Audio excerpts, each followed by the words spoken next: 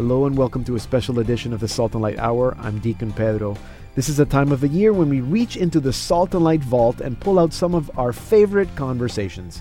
This week, Camille Pauley of Healing the Culture introduces us to a new pro-life curriculum, and Chesterton expert Dale Ahlquist tells us why he is the perfect thinker. Singer-songwriter Renee Bondi has a new book, Still I Will Praise, and we listen to music from Sal Solo.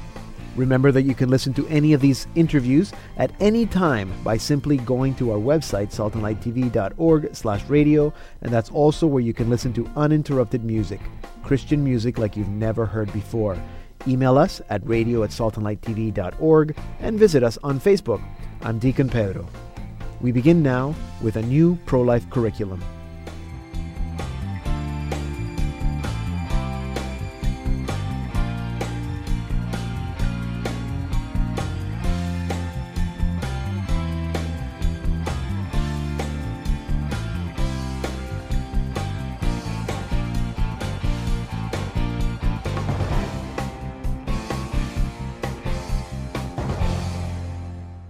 Now, ever since I spent some time thinking about all the pro-life arguments, I've been interested in being able to have that conversation with anyone and everyone.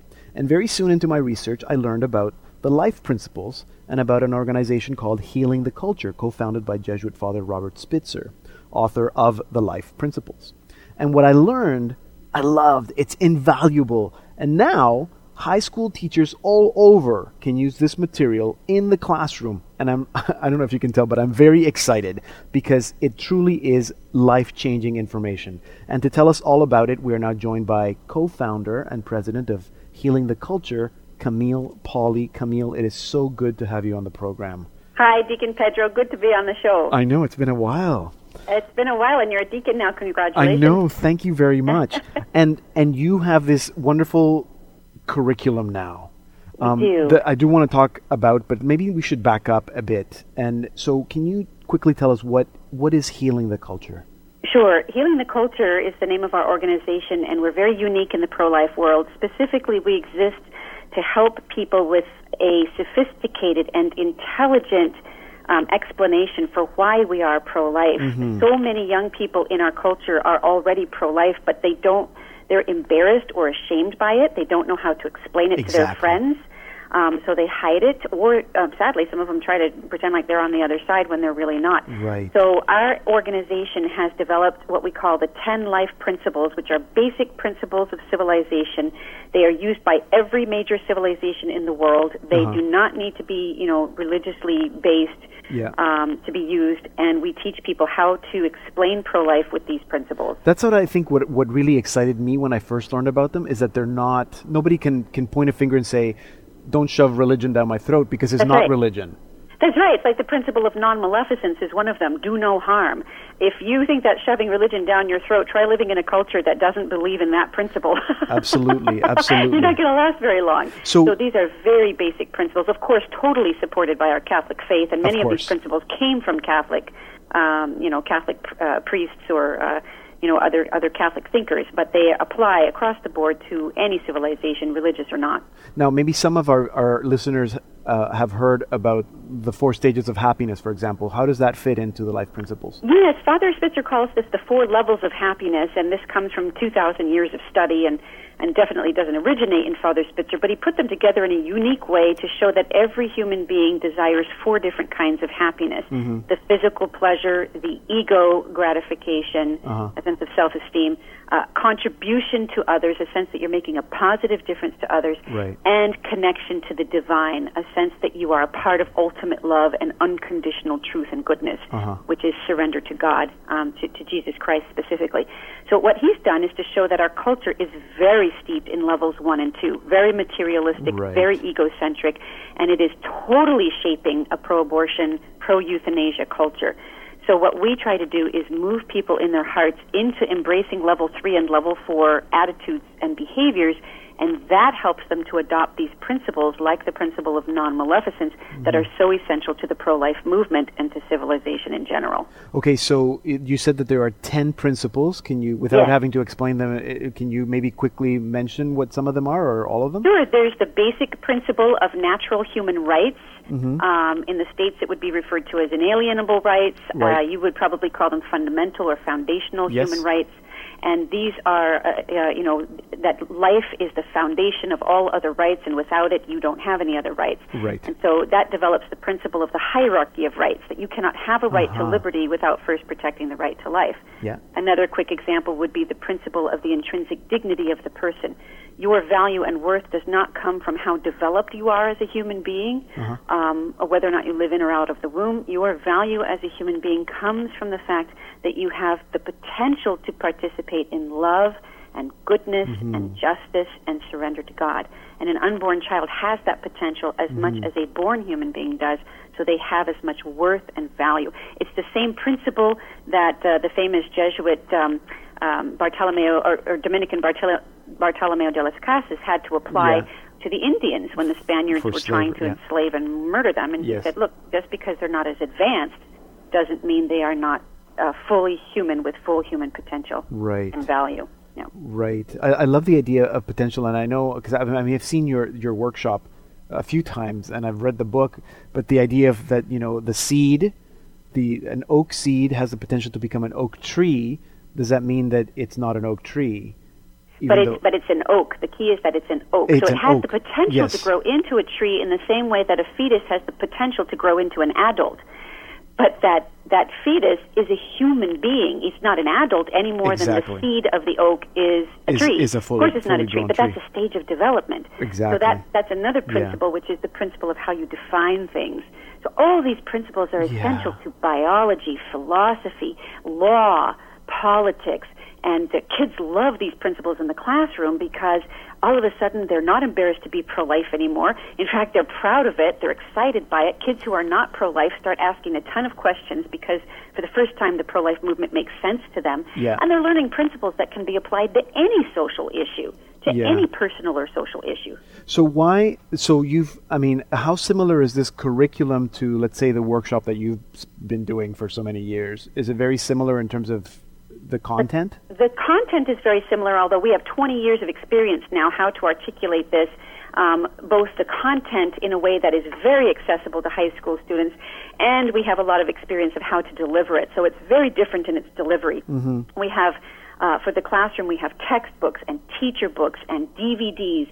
There's a play, a dramatic play that goes along with it, and audio plays and PowerPoint presentations and lecture notes and social media tools, and a huge internet library for the kids to access. So it's a very multimedia, very professional, very engaging curriculum, which can also actually be used in homeschools, in youth groups, and for personal study as well. Okay, and let's say that someone, there's a teacher listening right now, and teaches grade 11, but the curriculum starts in grade 9. Can she just pick it up in grade 11 and start there? Or do you have to? They are actually what we call 4 different units, and we encourage people to use Unit 1 in grade 9 and Unit 2 in grade 10, et cetera, all the way through grade 12. Right. But that's the best way for kids to learn it, and it would be like a 2 to 4 week unit in each grade. Okay. So every year they'd get a 2 to 4 week we call it Principles and Choices class.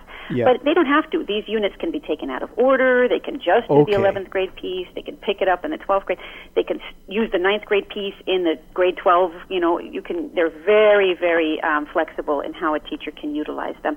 And the pieces are utilizable. You can use just the textbooks. You can use just the audio, just the drama, just the lecture notes. So you don't have to use everything. But people can learn more about that on our website, healingtheculture.com. The name of the curriculum is Principles and Choices. Right. So if they get to healingtheculture.com and click on the Principles and Choices link, they can just find out a lot more about it. So it's called Principles, because of the life principles, and Choices because that leads us to make better choices. Exactly, and because it helps us to understand what free will is and how to use that not only to make better choices but also to build a better culture. You can use your choices to destroy culture, which is happening today, or you can use it to uplift and refine culture, and that's what we're encouraging kids to do. Now you've tried the curriculum, I know, in some schools in the Seattle area, correct? Oh yeah, and in yes, Alabama. Alabama and Seattle area, and it's been amazing.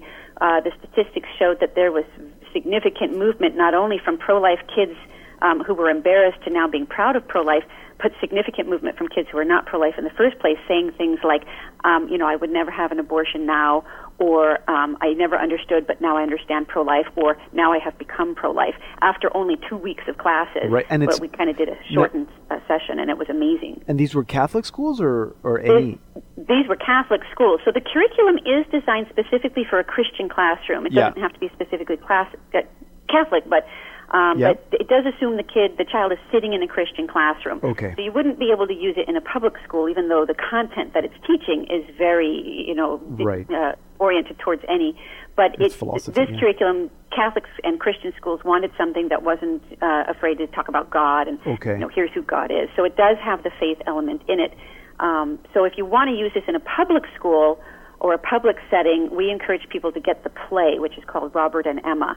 And that play piece, which is used in the classroom, can be separated from the rest of the curriculum and used in a public setting. Okay, good. And maybe just a quick question. So if I was going to adapt it to, let's say, a parish setting and I wanted to do all of it, how can I do... You said it was 4 weeks per year, but can I do like a 16-week session? Or Absolutely. Is that how it would work?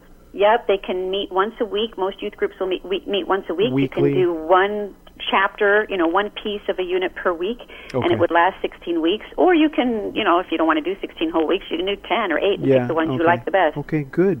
I'm really excited about this. This is so good and so needed and so useful. I'm going to tell everyone I know. So I hope that we have a lot of people listening. Camille, it's been great speaking to you. You guys are doing great work. I'm a big fan. Thanks, Deacon Pedro. You keep too. At it. God bless you. Well, keep us in your prayers. We will, for sure. That was Camille Pauly. She's the president of Healing the Culture and creator of the Principles and Choices curriculum. To learn more, go to healingtheculture.com. We're also going to put that website on our website so you can easily find it. And here now is our featured artist of the week, Renee Bondi, with her song, I Am. Oh, gently lay your head upon my chest, and I will comfort you like a mother while you rest. The tide can change so fast, but I will stay.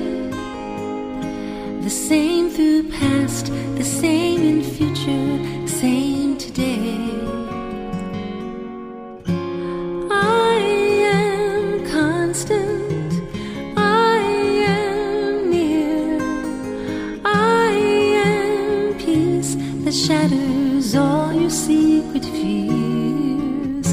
I am holy and I am wise. I'm the only one who knows your heart's desires, your heart's desires.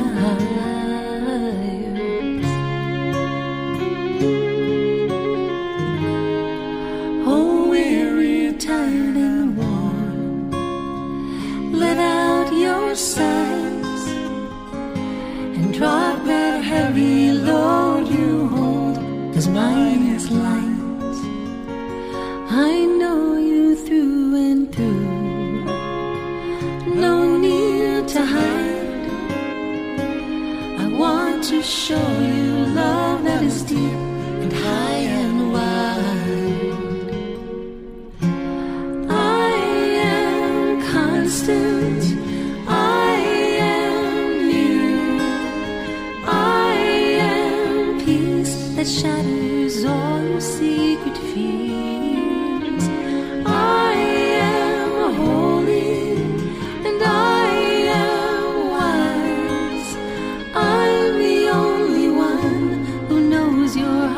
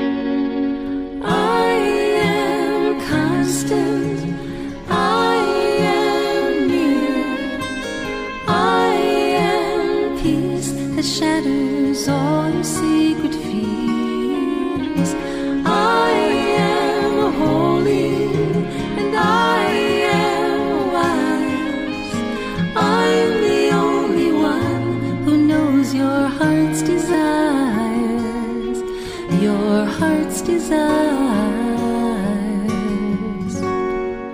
Oh, gently lay your head upon my chest, and I will comfort you like a mother while you rest.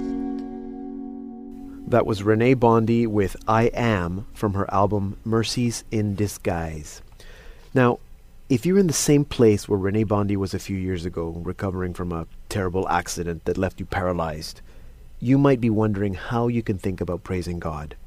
Well, Renee Bondy asked herself this question many times, and now in her book, Still I Will Praise, she shares some of her own stories and also from others who have found joy in trusting God through times of insecurity, grief, loss, and loneliness. And to tell us more about her book and these stories, I am now joined by Renee Bondy. Renee, it's great to have you back on the program. Thank you so much for having me. So, Still, it's just too long to say the whole name. So, Still I Will Praise, the power of praising God even when you don't feel like it. It's a great title. Why is there power in praising God? Well, this power I describe is the strength that you receive from no other resource. It's really, Deacon, a healing mental shift that comes from a radical change of focus, getting off of your existing burden and onto our Almighty God. That really takes a real commitment to saying, okay, I'm going to come off of my existing burden, the pain that I'm in, and say, God, you are still on the throne. And a lot of people think this power is for someone else. Mm-hmm. But I promise it's readily available to each one of us, and it really serves as an incredible release and relief. God honors our praising Him. Do you see a difference between, because people talk about being thankful or grateful at all times, but you're not only talking about Thanksgiving. You're specifically talking about praise. Is there a difference, or is Thanksgiving part of that praise? You know, they're pretty interchangeable in my heart, in my experience. Having a praising heart really means that you have a grateful heart. But sometimes we have to make it almost a spiritual discipline. Mm-hmm. When I broke my neck, and there were times where I was sitting in this wheelchair saying, God, I don't want to do this anymore. I want my body back. Mm-hmm. It was becoming detrimental mentally. It was hurting my relationships. It was hurting my body as well. And when I was praying, saying, God, I need some more tools, Lord. I cannot do this anymore. And then after my begging time, I would get quiet. And as I got still and quiet, what popped into my head was, I've always wanted to be one of those kind of people that praises you no matter what, Jesus. Yeah. And so right then, I made that commitment. Lord, I praise you for this comfortable pillowcase on my bed. I praise you for this comfortable sheet. Right. I praise you for my husband. I praise you for my son. I praise you for the caregiver that comes every morning to help me get dressed and help me use the bathroom. And I was changing my mind from this sourpuss, this painful, complaining quadriplegic woman to a woman that kept saying, Lord, I praise you for this, I praise you for that, I praise you for this beautiful flower I'm looking at, I praise you for the clouds in the sky, I praise you for the fact that I can breathe. Yeah. And so, yes, that does sound like, well, okay, she's turning into a person with a grateful heart, but we praise Him in all things and at all times. Right. And that does come from recognizing the gifts that He has given us.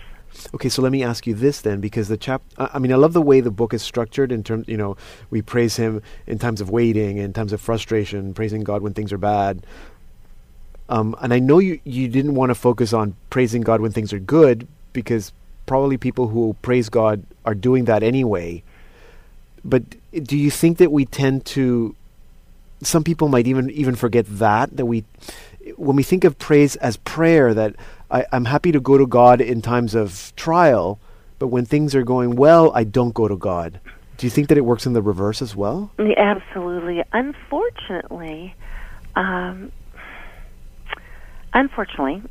think we just forget Right. That when we're on the mountaintop, when things are going great, yes, there's oftentimes we'll say, "Oops, hallelujah, thank you, Jesus." We're so grateful, and it also depends on how long we've been walking with the Lord, truly, deeply, personally walking with the Lord. And I don't mean just going through the motions and saying, "Oh, okay, I'm going to Mass on Sunday because that's what I do with my family." Oh, I go on Holy Dose obligation out of guilt, or having to because that's what my parents just going taught through the me. motions, But actually, really taking advantage. I hate to use that word, but there's no other way of putting it.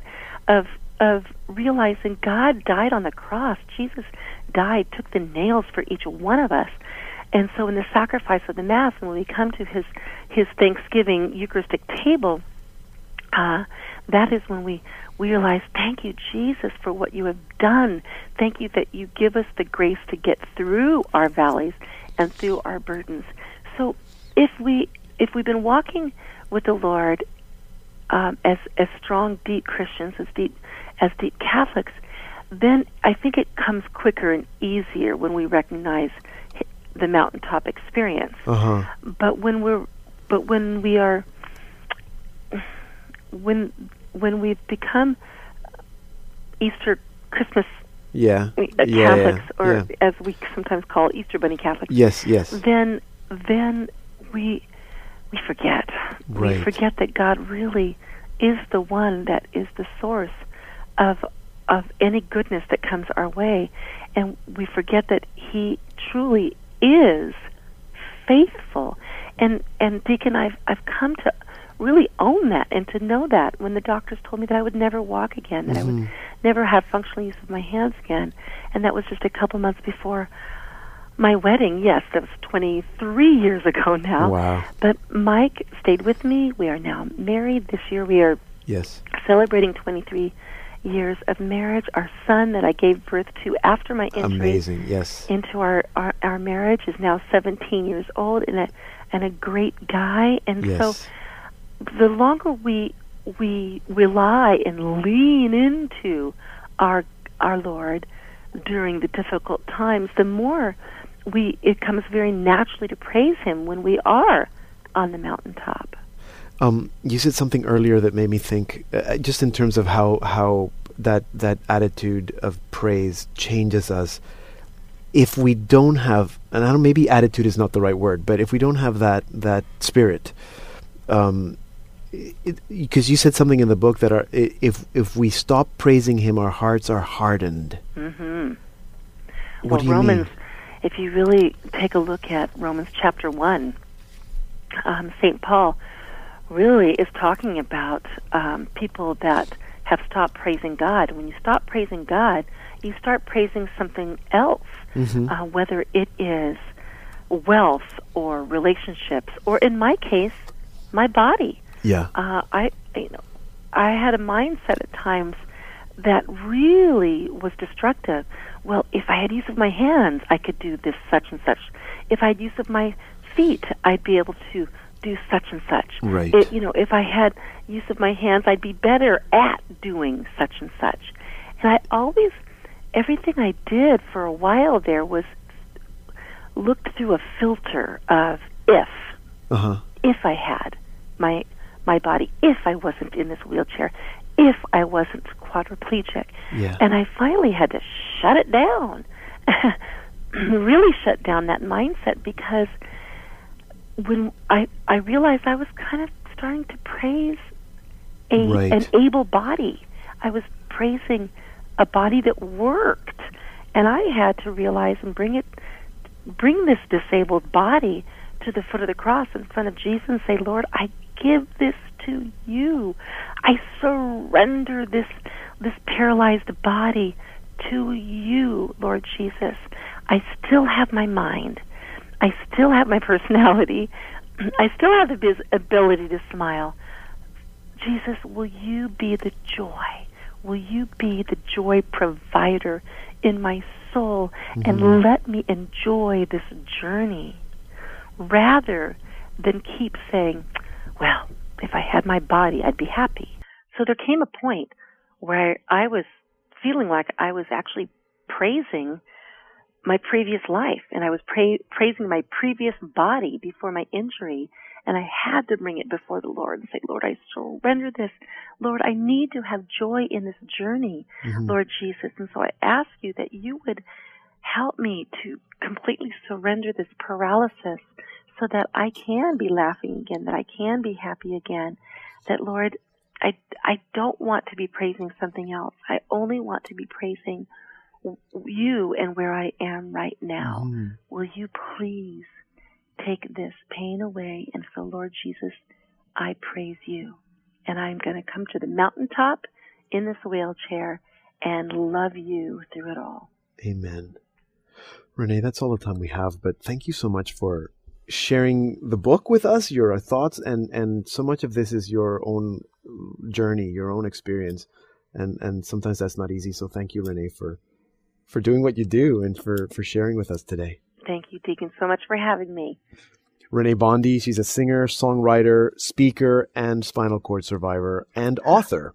Her new book, Still I Will Praise, The Power of Praising God Even When You Don't Feel Like It, is published by CLC Publications, and you can find out more at Renee's website, reneebondi.com. Here now is Renee with her song, Everlasting God.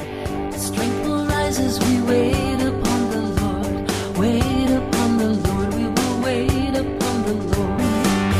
Strength will rise as we wait upon the Lord. Wait upon the Lord. We will wait upon the Lord our God. You reign forever. Our hope, our strong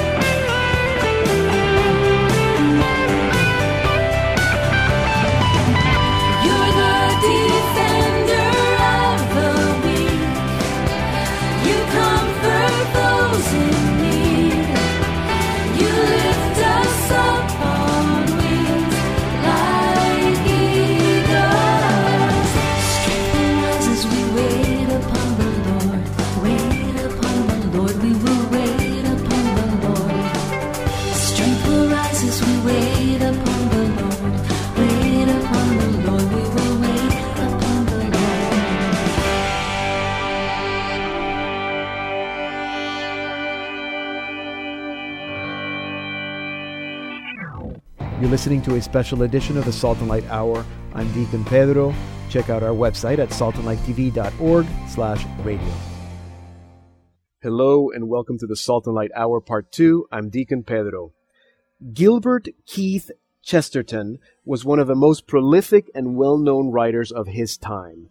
He is also one of the most widely quoted authors in our time. He wrote social commentary, literary criticism, poetry. He also wrote many novels and short stories, including the beloved Father Brown Mysteries. Chesterton expert Dale Ahlquist says that to think like G.K. Chesterton means to be a complete thinker. And that's why he wrote a book, The Complete Thinker, The Marvelous Mind of G.K. Chesterton.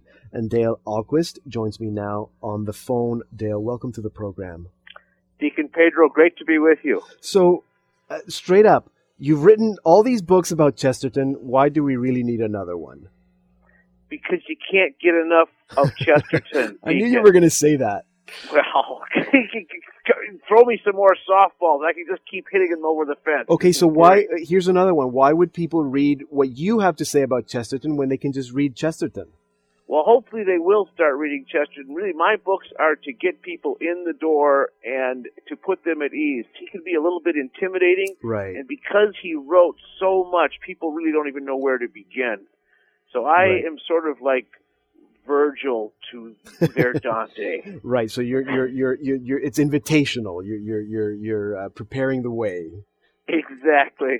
So tell me, you've obviously love this guy. What are some things about Chesterton that really grabbed you personally? Well, of course, when I started reading Chesterton, I was not even Catholic. So the first number he did on me was to bring me to the Catholic Church. But I shouldn't even say that was the first. That was probably the ultimate thing he did. Right. He just impressed me with his gigantic mind and his amazing literary talent, his ability to put into words these complicated ideas and make them so accessible. And someone who really approached everything with such common sense and such basic wisdom that is so overlooked in our world today. And I was astonished that I had not been exposed to him in my formal education. I thought it was a bit of a scandal, and that helped inspire me to start the American Chesterton Society, whose goal is really to bring Chesterton back to the popularity that he once had during his lifetime. You actually mentioned a little bit about that at the beginning of the book, and you say, why is this man, he's so prolific, why aren't students studying him in university? Why do you think that is? Well, I think there's a couple reasons, Deacon. I think one is the problem we just mentioned. He wrote so much, and he wrote in all these different genres and all these different subjects, and we have such a poor educational system in terms of compartmentalizing things and fragmentizing everything. So there's no category to put him in. That's right. He's you too can't big for all of pigeonhole our him. categories. Yeah. But then to make things even more complicated, he's Catholic, and he's always defending the Catholic faith, and that's just so uncomfortable. Right. Now, why you say that thinking like Chesterton means to be a complete thinker, but what does that mean? What is a complete thinker? Well, all of our thoughts need to be connected to each other. Chesterton says thinking means connecting things, and again, in our educational system, in our social system, everything is separated from everything else. Chesterton says the world is one wild divorce court.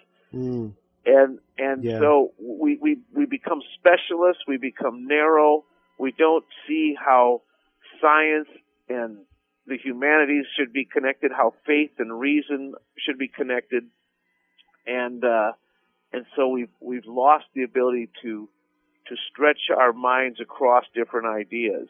So everything now has to be connected to each other, but it all has to be connected to one central truth. And as soon as it becomes disconnected from that central truth, which of course is the incarnation, well, then we have all these things floating by themselves. So you don't think that even people or kids are taught how to think today in school? No, not at all. In fact, I think one of the earliest chapters in the book is simply how to think. Yes. And so to think means to connect things. My dad used to say, you made me think, because he used to get upset when I had a cousin who was like a computer genius, and everybody said he's a computer genius, and my dad would say, well, he's not a genius, he just knows computers. But what about philosophy, and what about literature, and what about all these other things? So you're making me think is that what you mean? That people should be well-rounded, well-read, that they should be able to talk about various topics and use good language? Father sounds like a wise man. He is. That really is so much of it. We do need to be able to be well-rounded and take on these different subjects. And it's not that we have to know everything about them, but we have to know how they all fit together. And so, with a basic core wisdom, we can approach any topic and have the right thoughts about it.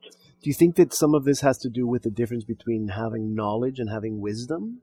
Oh, absolutely. Absolutely. I mean, I think knowledge is very important, but it's useless without the glue of wisdom to hold it together and put it in its proper hierarchy. Right. So people might have a lot of information in their head, but that doesn't mean that they know how, like you say, how it connects or how to make use of it. Right. And that's what Chesterton really is the master of. And he has this way of condensing great ideas and making them accessible, and I think that's one of his greatest strengths as a writer and as a thinker. Now, for people who are just hearing about this book right now, maybe some people are hearing about Chesterton for the first time. Can you explain a little bit about how you organized the book in terms of the chapters? Yeah, we lay out the first how to think. Then there's a chapter on truth. Truth is a difficult subject these days. Chesterton is very much the prophet of seeing how relativism was going to be an enemy of the truth. Mm-hmm. People are afraid of talking about truth, and then you cannot really discuss philosophy at all unless we agree that there's such a thing as free will and that the decisions we make matter. But that means that there's the ability to make wrong decisions, which of course leads to sin. Right. And so we have to lay out the case for evil and for sin and deal with that major philosophical problem. But then after we get all that unpleasantness out of the way, Deacon, we start taking on all these different subjects like politics, law, medicine, war, peace, east, west, old, new, young, old, all the basic categories, and Chesterton's approach to all these things, and try to get you to see through his eyes. Yeah, I was going to ask you about the chapter about evil and how that fit in. So thank you. Now, would you say that this is a book about Chesterton or a book about how we should think? Yeah, it's really a book about everything else. I'm trying to give you the opportunity to look through Chesterton's eyes, to think his thoughts after him. I mean, obviously, we do explore his marvelous mind. That's what we're doing, but we're really exploring the world through his marvelous mind. Right. So what is your hope for readers? What do you hope that readers will take from this book? Well, if everyone reads the book, Deacon Pedro, everyone will be better thinkers and the world will be a better place. There you go. Do you think, and again, just looking at the layout, that this book would lead people... I mean, is your hope that it would lead people to a deeper truth? Not that you want to... absolutely. And what's interesting is this book is not a Catholic book per se, and yet the Catholic faith informs everything in it. But it's not an exposition of Catholic dogma or the pillars of the church or anything like that. And that's what's so interesting about Chesterton. Even though he is known as a defender of the faith, he doesn't write about the faith that much. He writes about everything else, through the lenses of the faith. So, someone once said Chesterton never writes about religion so much as when he's writing about something else. Exactly right, and it's not a book. It's not a book just for Catholics. It's a book for anybody. Everybody. Yeah, and hopefully, it'll introduce people to Catholic thinking without them even being aware of it. Well, good. I'm hoping that that's what we're doing here. Is just letting people know about this man Chesterton. I don't know. I maybe people haven't heard about him, and they may be intrigued to learn a little more, either by reading your books or by going straight to him. So, Dale Ahlquist, thank you very much for joining us today and for sharing your insights. My great pleasure, Deacon. God bless you. Dale Ahlquist is the president of the American Chesterton Society. You can get more information about his work there and about G.K. Chesterton at chesterton.org. Dale Ahlquist is also the host of the TV series The Apostle of Common Sense, which airs on EWTN, and he's the author of many books on G.K. Chesterton, including his latest, The Complete Thinker, which is published by Ignatius Press. Here now is our featured artist of the week, Sal Solo, with AIDS Africa. Africa, oh Africa.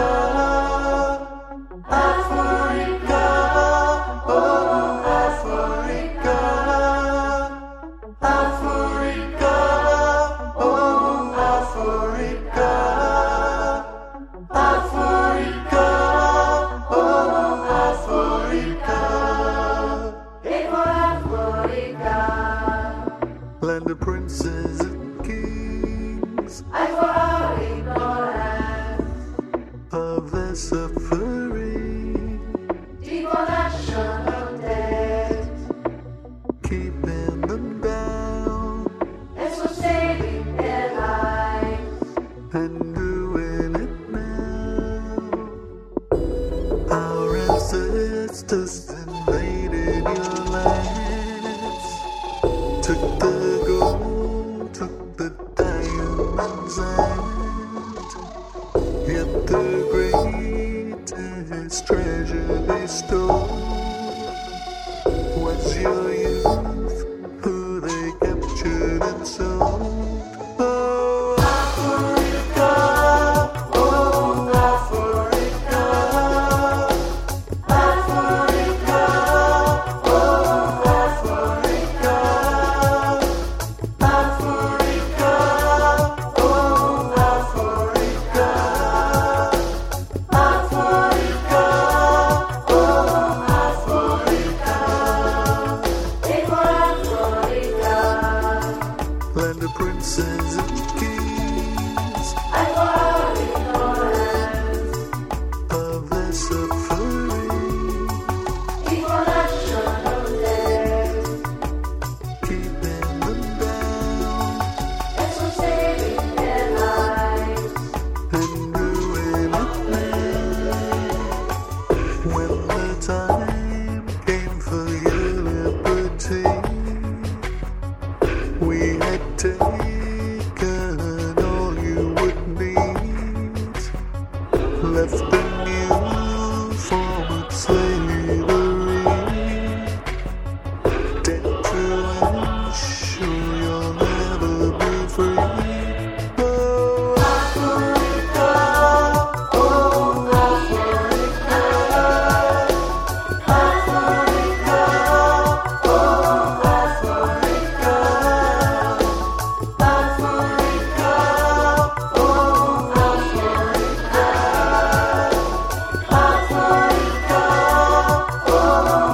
Africa, oh, Deeper Africa, land of princes and kings, and for ignorance, of their suffering, deeper national debt, keeping them down and so saving their lives. and doing it now. We see famine, we see war. What is all the suffering for? Kids and babies dying of AIDS. For $1 a day they'd be saved. Oh, Africa, oh, Africa, Africa, oh, Africa. That was Sal Solo with AIDS Africa from his new album We Cry Justice. Sal Solo was the lead singer of the 80s British pop band Classics Nouveau. But after a powerful conversion, he began to release Christian albums, and he now sees himself as a youth evangelizer, spending most of his time doing large youth events and confirmation retreats. Sal joins me now on the phone from his home in Chicago. Sal, it is so good to finally have you on the program. Welcome.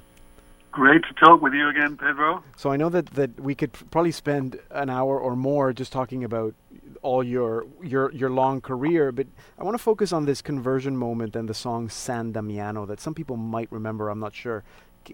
So what sort of happened to you then? Well, I was very young when I started the music business. I had my first record deal when I was 21, and in the space of a few years, I'd been in 30 countries and had hit records and concerts in stadiums, and still I was not really happy. And so I found myself in a hotel room. It was actually in Poland after a huge concert, and I said, everything the world's got to offer doesn't seem to make you happy, so maybe there's something outside of this world. God, if you're really there, I want to know. And I didn't receive an immediate thunderclap or St. Paul on the road to Damascus, Right. but I started a search, and I happened upon another guy in a band who was a born-again Christian, And it was kind of refreshing to find somebody in the rock business who didn't take drugs and, drink and smoke and womanize. And we ended up going on a pilgrimage to Italy, to this shrine, San Damiano. And at the beginning I hated it, and after a couple of days I was zapped by God, and I came back wanting to give up everything and just join a monastery or whatever. But I wrote this song about San Damiano, and it became a top 20 hit. And so I thought that maybe this was what God had for me now, that I was going to continue being famous and sing songs about God.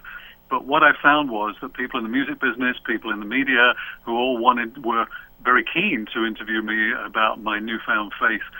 When it was Christmas time, a few months later, they didn't want to hear about it anymore. And I got more ambitious because I thought, well, if I can have a top 20 hit that's about God, maybe I can talk about some other important things. And so I took on the pro-life cause, and I made a love song from an unborn baby to the mother that didn't want it, and it was blacklisted everywhere. And I was so shocked and horrified. We all think that the music business is the one place where anything goes, but it doesn't.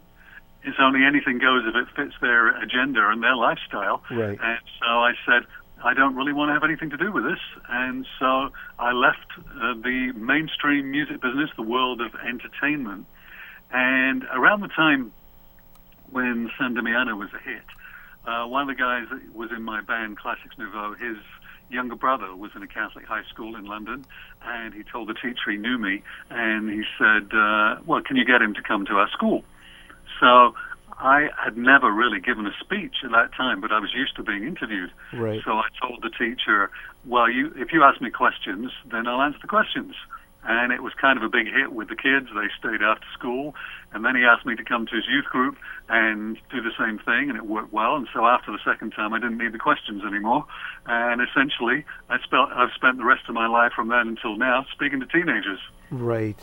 And doing major events and doing some really interesting music. When I met you, I don't know, 12 years ago or so, you were doing these huge audio-visual presentations. In fact, the focus was not you. I remember sometimes you'd be in the shadow in the corner somewhere, but you'd have these huge screens with visuals and the words on the screen. So what was that all about? Well, the thing is, I come from an MTV world. In North America, particularly those on the East Coast and the New York, New Jersey area, really know me and my band from the early days of MTV. And St. John Bosco, the patron saint of youth. Well, yeah. He's not officially the patron saint of youth, but we would think of him as that. And he said, learn to love the things they love if you want them to love the things you love. But in my case, I don't need to learn to, because I love rock music and I love videos, and that's where I come from. That's my background. And so I share that with the teens who I seek to minister to. And so it's just logical for me to do an entire multimedia music video type of presentation, because I think the church is almost the last institution in society which seems to put all its faith in the spoken word. Even evangelicals, they use their great bands to do the warm-up, and then they have a preacher just talking for an hour.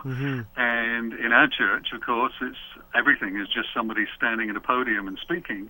And so it's no wonder that kids think it's as boring as heck. And so I just don't do that. I take the culture that I know and the culture that they love and bring Jesus into it. Now, you have a newish album, We Cry Justice, that sounds, it sounds very Sal Solo, but there's something different about it. It sounds a little more world music. Were you trying different things here? Were you being influenced by other things, or what was happening with... Yeah, well, We Cry Justice is Catholic social teaching in an album. And so I took all of the main themes that the American Bishops' Conference defined as Catholic social teaching, and did a song or two on each one. And because it encompasses the world, it encompasses obviously Africa and third world debt, and it encompasses a fair wage and the life issues, I wanted each song musically to express what the theme is, as well as the words. Right. And then they all have rather powerful music videos as well, and a lot of info. It's a great teaching method. And the big point above everything else is the fact that our faith is not supposed to be private and secret.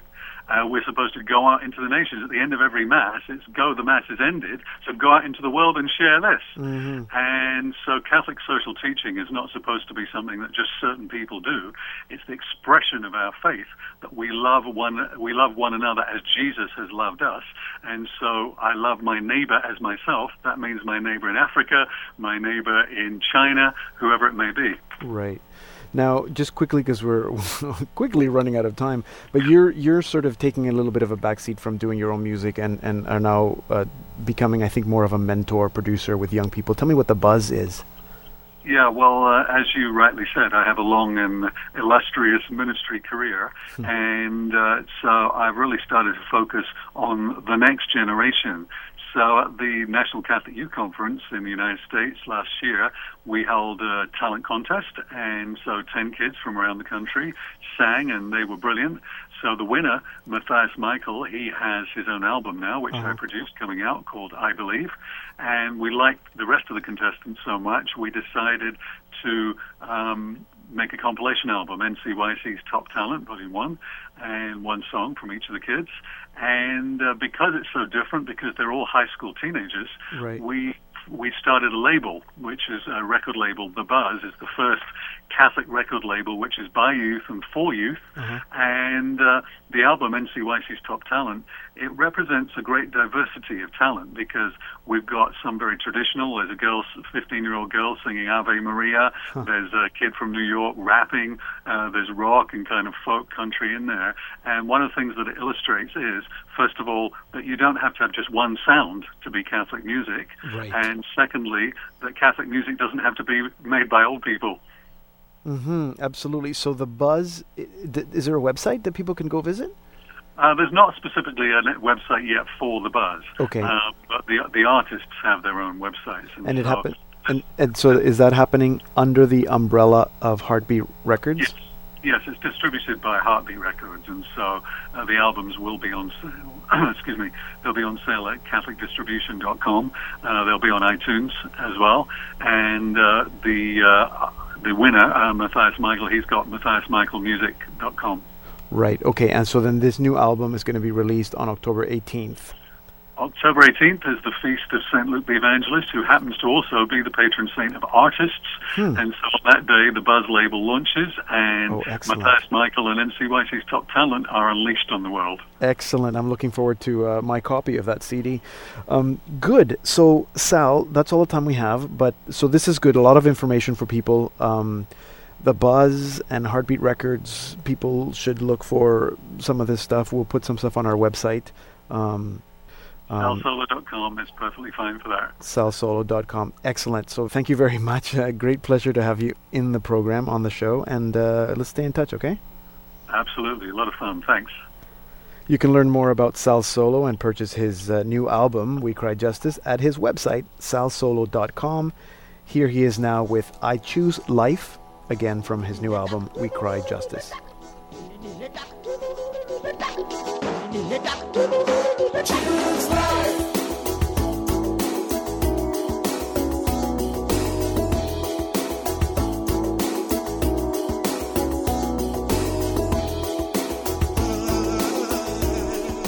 That concludes this special edition of the Salt and Light Hour. Remember to visit our website, saltandlighttv.org/radio. Thank you for listening. I'm Deacon Pedro.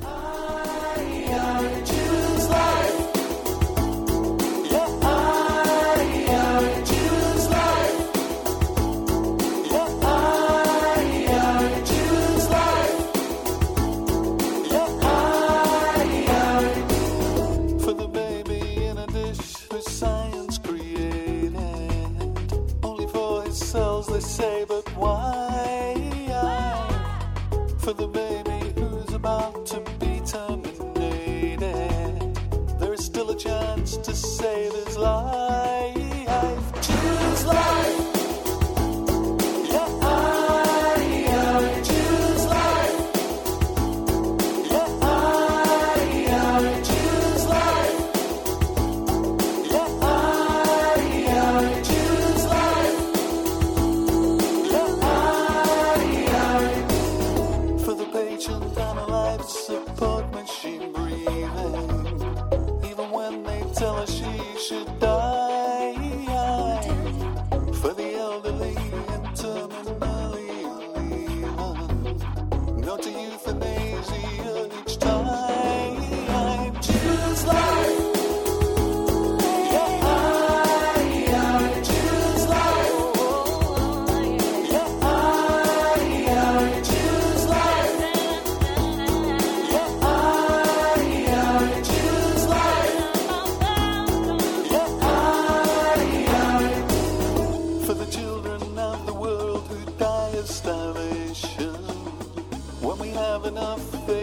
survive. For the children dying in the poorest of nations, of disease and sicknesses we cry. Choose life. Choose life. Choose life. Choose life. For the prisoner who's tortured just for believing in the dignity of human life. For the prisoner on death row who is receiving, if the state allows, eye for an eye.